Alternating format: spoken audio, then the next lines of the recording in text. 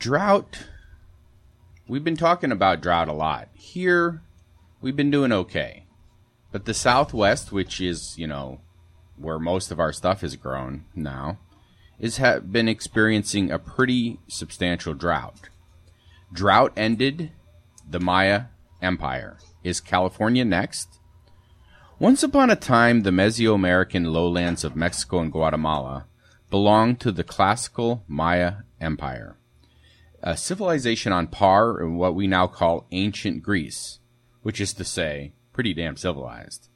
The Maya built major cities for tens of thousands of people, established complex political systems, industrialized agriculture, and then they built these things called pyramids. I mean, they're kind of around still. Yeah. And they did all that, without any modern anything. Yeah. Well, probably modern architectural skills, but they didn't have, backhoes and cranes and such. And then everything changed. Around 900 A.D. I lost it. Yeah. Well, around then the empire collapsed and their splendid city-states faded into ruin. By the time Europeans made it across the pond, the Aztecs were the new kids on the block, and the Maya glory days were a distant memory. So what had happened? In a word, drought.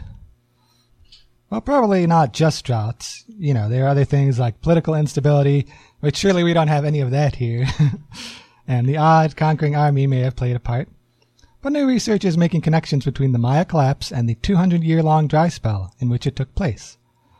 Wow, 200 years. Here we're complaining about 4 or 5 years. Imagine 200 years of it. Now, specifically, the researchers shifted through centuries' worth of digested plant matter layered at the lake's bottoms. Man, think of that job. Yeah. That's got to be smelly. In search of the preserved molecules of ancient dried-out leaves. Plants lose water through their foliage, and they recoup it through their roots, especially in times of drought, which more water evaporates than can be recovered.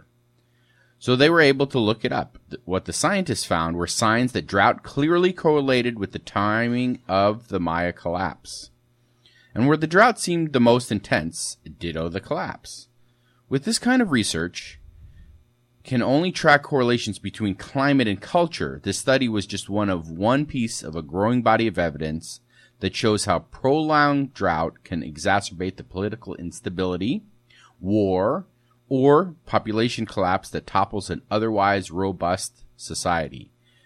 I mean, my personal opinion, a lot of the wars and strifes that are happening around the world now are directly related to drought. Yeah. Like the biggest example in my mind, because I saw a program about it, was the Syria conflict, that there was a drought right before they had the civil war and all the fighting going on there. There was a prolonged, exceptional drought. And the drought led to people being hungry and being restless. And so, it exacerbated existing conditions and led to war. Well, if you want to really stretch it out, what's happening in Boston is the same thing. I mean, the access to food and just, common things to survive is causing a lot of issues there. I mean, I'm trying to think, not intellectual drought, but agricultural drought. Yeah, like food deserts. There you go. Yeah. So. Yeah, well, that's people who have access to food and water tend to take it for granted, but if your society doesn't have enough food, enough water, it's going to collapse. There's not really much you can do. So drought is a very serious concern.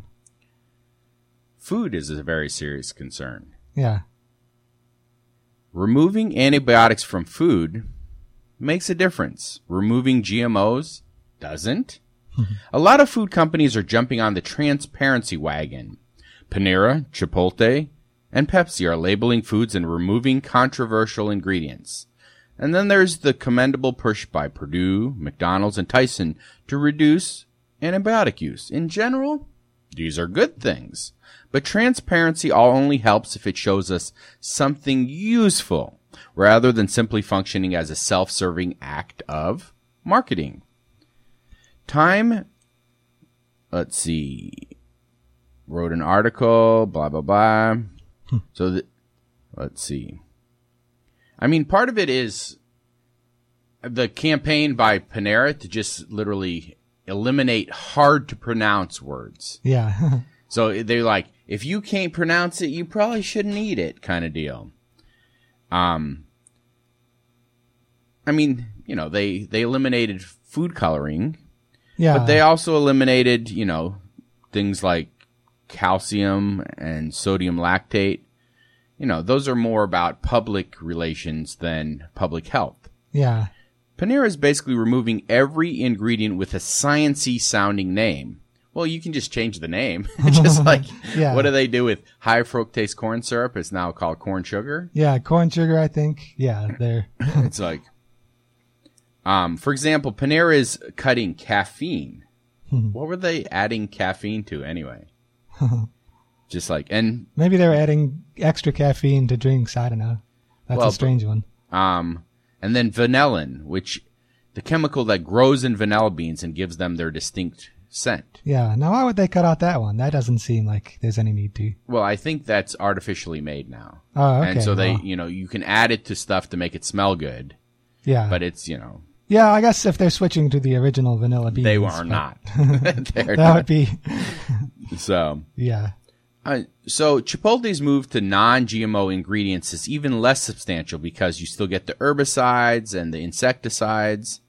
Now, you know, the term GMO is a symbol that stands for heavy pesticide use and environmentally dubious farming practices. So now Chipotle is changing what GMO means. Because GMO means not only a way of... So, I mean, essentially, you can get rid of GMOs, but then use stuff that has a lot of chemicals in it. Yeah. Like a lot of people will see that something is GMO free and similar things happen with organic too. Like people hear that it's organic and they think that everything is fine with the production, but there might still be other issues with, you know, even environmental issues with the product.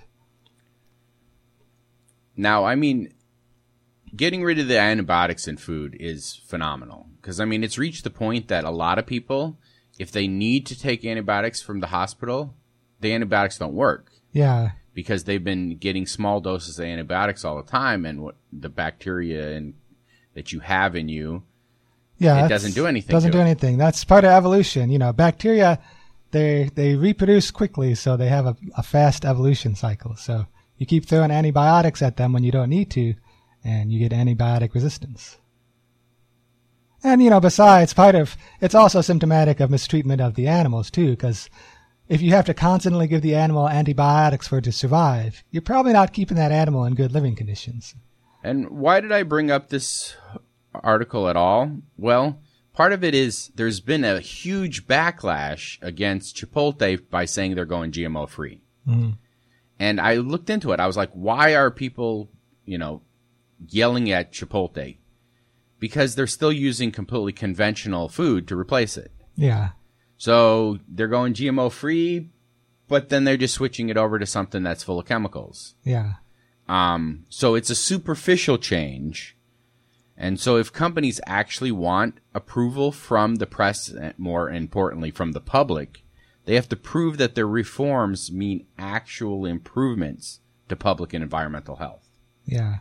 Not just, you know, some superficial something. So, but the trend is going in the right direction. And that's because the public demands it. So. Yeah. Well, we'll see. Maybe they'll read this article and they'll reevaluate their policy. What do you mean? Maybe they listen to us. Yeah, they're listening right now. I'm sure someone who works at the local Panera is calling the headquarters right now. Quick, we got to adjust our strategy. All right, so in other news, the oldest city in the U.S. could be totally screwed by rising seas. What? A city that's going to be sunk underwater? Surely not. Rising seas are about to engulf the oldest city in the U.S. Oh, wow. I wonder which one that is. Well, it doesn't look like anyone's going to do anything about it. That's because the city of St. Augustine happens to be in Florida, where pythons roam free, Mickey Mouse is king, and climate change doesn't exist. Or at least they don't admit to it. St. Augustine is home to Spanish explorer Ponce de Leon's Fountain of Youth, an old military fortress, and, like any respectable historical site, plenty of brick roads and old buildings. The 450-year-old national landmark also happens to be one of many cities along Florida's coast, getting increasingly worried about rising seas. A curious trend given the state's exemption from a certain global phenomenon. Yeah, well, I've heard this in other places too, that, I mean, we never know anything in this state about a disconnect between the state capital and the rest of the state, right? What? But apparently in Florida, they have a disconnect between, in Tallahassee, they deny climate change, and then in southern Florida, they're really concerned about it because they're the ones who are actually going to sink. Well, they're not going to sink. The water's going to bubble up and they're going to disappear under. Well, yeah, the water's going to rise. I was going to try to be, it's different. Yeah, climate changes are going to happen. Just the sea levels are going to rise. Yeah, just coincidentally, at the same time all these glaciers are melting and such, the sea is rising. So to figure out what the state plans to do about these mysterious rising seas, Associated Press reporters sifted through thousands of state documents and emails. Here's some of what they found. Despite warnings from water experts and climate scientists about risks to cities and drinking water, skepticism over sea level projections and climate change science has hampered planning efforts at all levels of government, the record showed. Florida's environmental agencies under Governor Scott have been downsized and retooled, making them less effective at coordinating sea level rise planning in the state, documents showed. Retooled is an interesting word for... basically saying you're going to do something else. Yeah. It's yeah, go pick up some litter, don't worry about climate change. I'm trying to think of a good analogy. Like, there's wildfires coming over the hill and, you decide, well, let's cut our fire department in half. We know that fire is about 10 minutes away, but we don't really need firefighters, do we? Yeah, but it's only going to hit those guys, not us. Yeah, it's only going to hit the poor side of town. Let's not worry about it. Yeah, there you go. That's sort of a good analogy. So the Associated Press found that local officials in St. Augustine and elsewhere are trying to adapt to seeing rising seas, but are pretty much on their own. There's no help from the state or feds. If you would like to receive and read the complete article, we just tried to synopsize it, please send us an email, info@yourcommunityspirit.org. And if you would like to receive the complete newsletter, which I actually sent out this morning before the show, so, you could be reading along while we're talking and see some of the pictures and some of the videos. So yeah, maybe that could be a new nonprofit, like sort of how the Red Cross and other nonprofits help during disasters. You could have a nonprofit that helps local people who are not being helped by their government to prepare for climate change. Isn't that supposed to be FEMA's job? Yeah, it's supposed to be FEMA. It's supposed to be state agencies, but they're not always doing their job. I have good news, and I have bad news. Yeah. Which would you like first? Oh, let's get some good news first. Good news, we don't have any. Okay. First, the bad news. Let's go with the bad news first. The atmosphere just passed another doom threshold. There are now more than 400 parts per million of CO2 up there. Actually, we've crossed that line before, but that was just for a few hours or days at a handful of observation sites. This time we're talking about the average global concentration of CO2 for a whole month, making March 2015 officially the doomiest month of the millennium so far. From the National Oceanic and Atmospheric Agency, quote, "It was only a matter of time that we would average 400 parts per million globally," said Peter Stans, lead scientist of NOAA's Global Greenhouse Gas Reference Network. Quote, "We first reported 400 parts per million when all of our Arctic sites reached that value in the spring of 2012. In 2013, the record crossed in Mauna Loa Observatory. Now, reaching 400 parts per million as a global average is a significant milestone. For reference, the pre-industrial levels of CO2 was around 280. And the first measurement made in 1959 at Mauna Loa was 313. The number has been growing since then at an average rate of more than 1 parts per million per year since 1977. Some years the increase was actually above 2 parts per million. Scientists think that we need to reduce atmospheric CO2 concentration to 350 parts per million if we are to avoid the worst of climate chaos, of which pessimists say, bad chance. The good news is, I really didn't think that far ahead. I guess the good news is, even though we've blundered past yet another bad milestone, there are some positive trends simultaneously at work, like the fact that emissions from energy sources flatlined in 2014. Not enough to end global warming in and of itself, but a good sign that we are at least starting to reverse the crazy emission spike we've been in since the 70s. Now, if you would like to check the pros and cons yourself, you can check out the... Now I forgot what the acronym. Oh, yeah, the National Oceanic and Atmospheric Association. I said that in the beginning because it's just an abbreviation. Yeah. We can send you the link to that again, info@yourcommunityspirit.org. Yeah. Well, it's going to take a lot of work to get, we're already at 400 and to get back down to 350. Today is National Bike to Work Day. I know I forgot to put that in the calendar. Oh, yeah. I just thought of that. That means at the downtown pavilion, there'll be lunch. Ooh. So show up, bike. Show up with your bike. There you go. If you walk up, they'll tell you to go back home and get your bike. It's like, drive home to get your bike. Yeah. It's like, so. So, one last news story before we get to the happenings. People can't get enough of Tesla's new batteries. World's chillest billionaire, Elon Musk, announced this week that demand for his new energy storage device is, quote, crazy off the hook. I believe that's a technical economic term. I wish we could show the picture that goes along with this article. I've never seen someone smirking with such self-satisfied arrogance as that picture. I saw that picture. He's just so happy. He's just like, It's like Christmas over at Tesla Energy. Now, according to Bloomberg Business, Musk's new home and utility scale battery business, Tesla Energy, has already received about $800 million in reservations. An impressive number, given that Musk just unveiled Tesla Energy a week ago. Yeah, it took them like, a week to max out. Now, as Bloomberg warns, for now, that's just a number because it's a reservation that doesn't mean necessarily it'll convert to sales. That's especially true for the home storage batteries. But if you look at the actual numbers, let me scroll down here. The home batteries have received 38,000 reservations, which, on the rough side, that's $180 million worth of reservations. But on the commercial side, they've received 2,500 reservations for $625 million. Wow, yeah. So that, if businesses are thinking this way, it will shift it. This is big.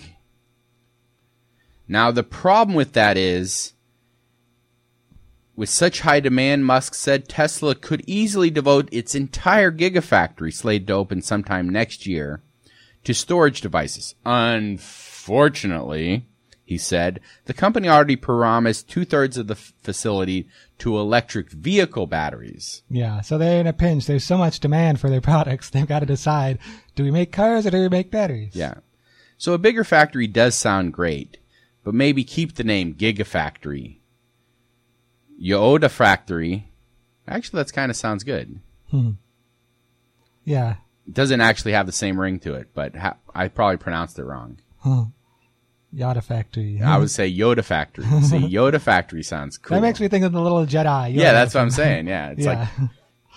But and when he gave his talk, he was talking like this Gigafactory. There's only one of them now, and it's still, under. It hasn't even been built. It's still under process, but he's thinking big and saying, "Oh, this is also a technology. We're going to build several Gigafactories." But yeah, that'll take time. They haven't built the first one yet, so either the people who really want their cars or the people who really want their home batteries are going to have to wait. It's like. But that's a good situation to be in, both as a business person and as someone trying to get people to switch where their energy comes from, is to have so much demand that you can't meet it. Now, in our thing here, we do have some short stories that if you wanted to get our newsletter, you receive them, and we don't really talk about them. Yeah. One of them was, you remember the ugly and fruit and vegetables that were all the range in France last summer? Well, actually, they're coming to America. Well, more to the point, they've been here for a while, but now there's a business that's planning to bring those ugly vegetables to us. Yeah. I mean, they just get thrown away because people are like, they want... It amazes me how more tasty things are when they don't look perfect. Yeah. You know? Some delicious food. So...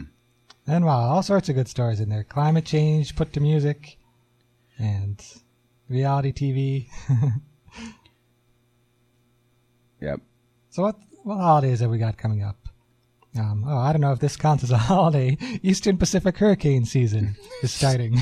Oh, dang. So batten down the hatches. Nylon Stockings Day and Peace Officer Memorial Day and UN International Day of Families. Lots of holidays coming up. Saturday is the anniversary of the Academy Awards. We just throw in some random stuff in here, right? Yeah. Sunday is Flower Moon, UN World Telecommunication and Information Society Day, and the anniversary of the first U.S. same-sex marriage. Wow, that's an exciting one. So, coming up on Monday, International Museum Day, Turn Beauty Inside Out Day. That's a good day to eat those veggies that are cosmetically different, It's just like... but just as delicious. Wednesday is International Virtual Assistance Day. And the official National Bike to Work Day. I think we always celebrate it on Friday here. Yeah, I think it's the closest Friday, if I remember. So, Thursday is National Waitstaff Day and UN Work Day for the Cultural Diversity for Dialogue and Development and the anniversary of the American Red Cross. There we go.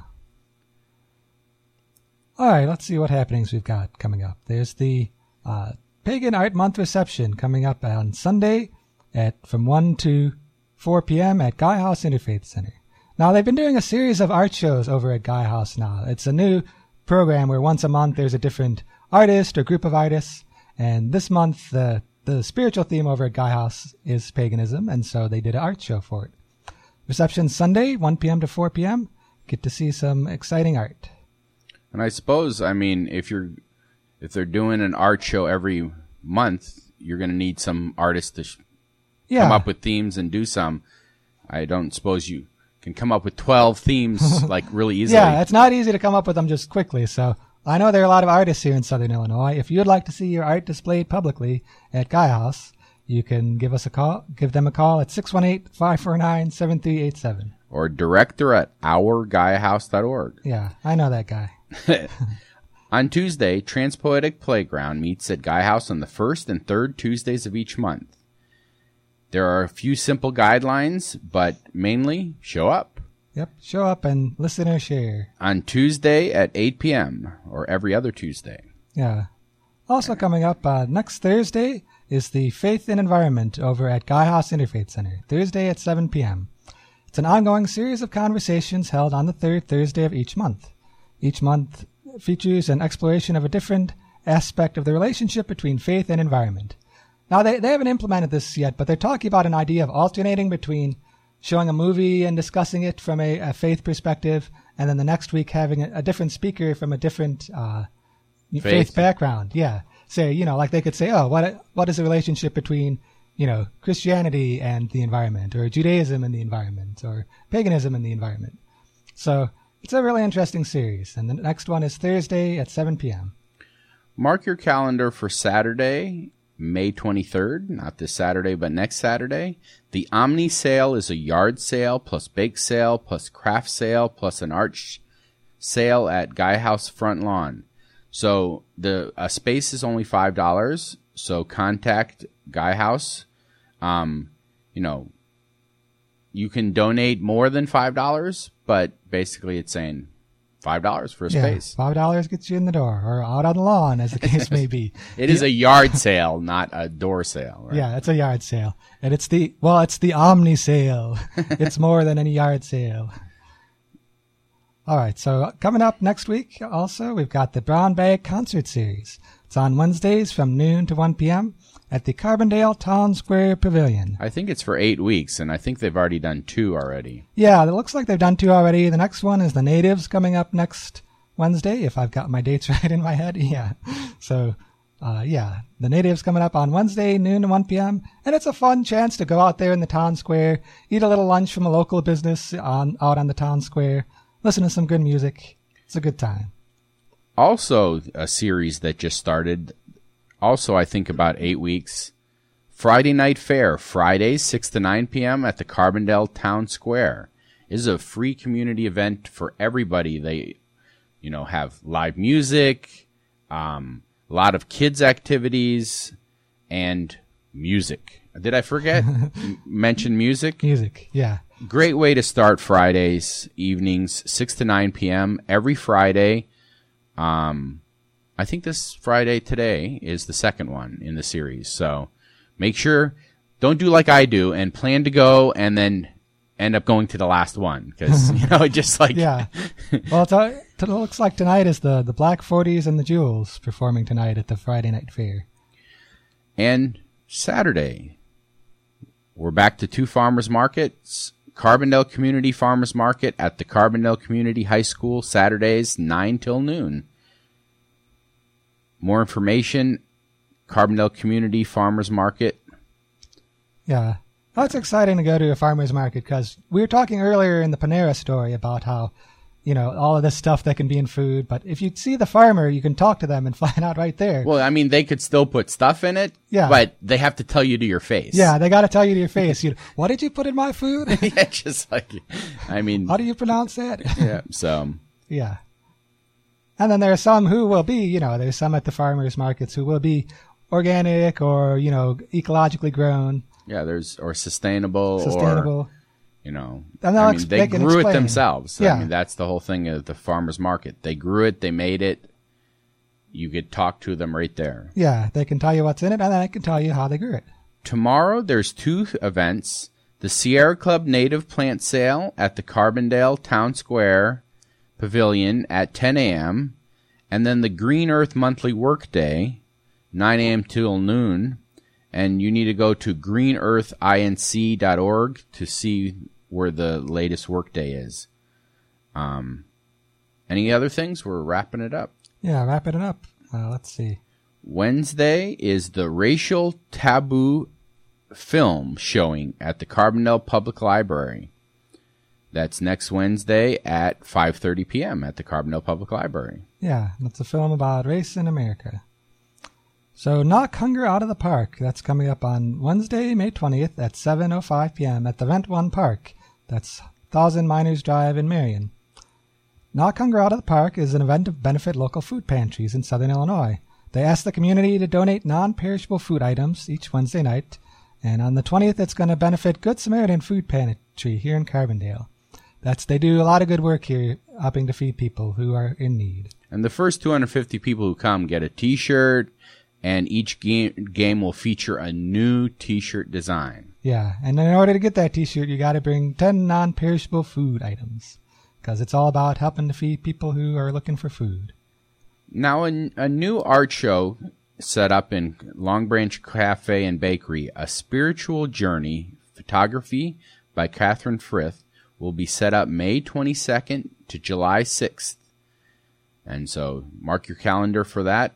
It's really interesting because it shows pictures from all over Asia into multiple different religions. Islam, Buddhism, Confucianism, Hinduism, all the isms.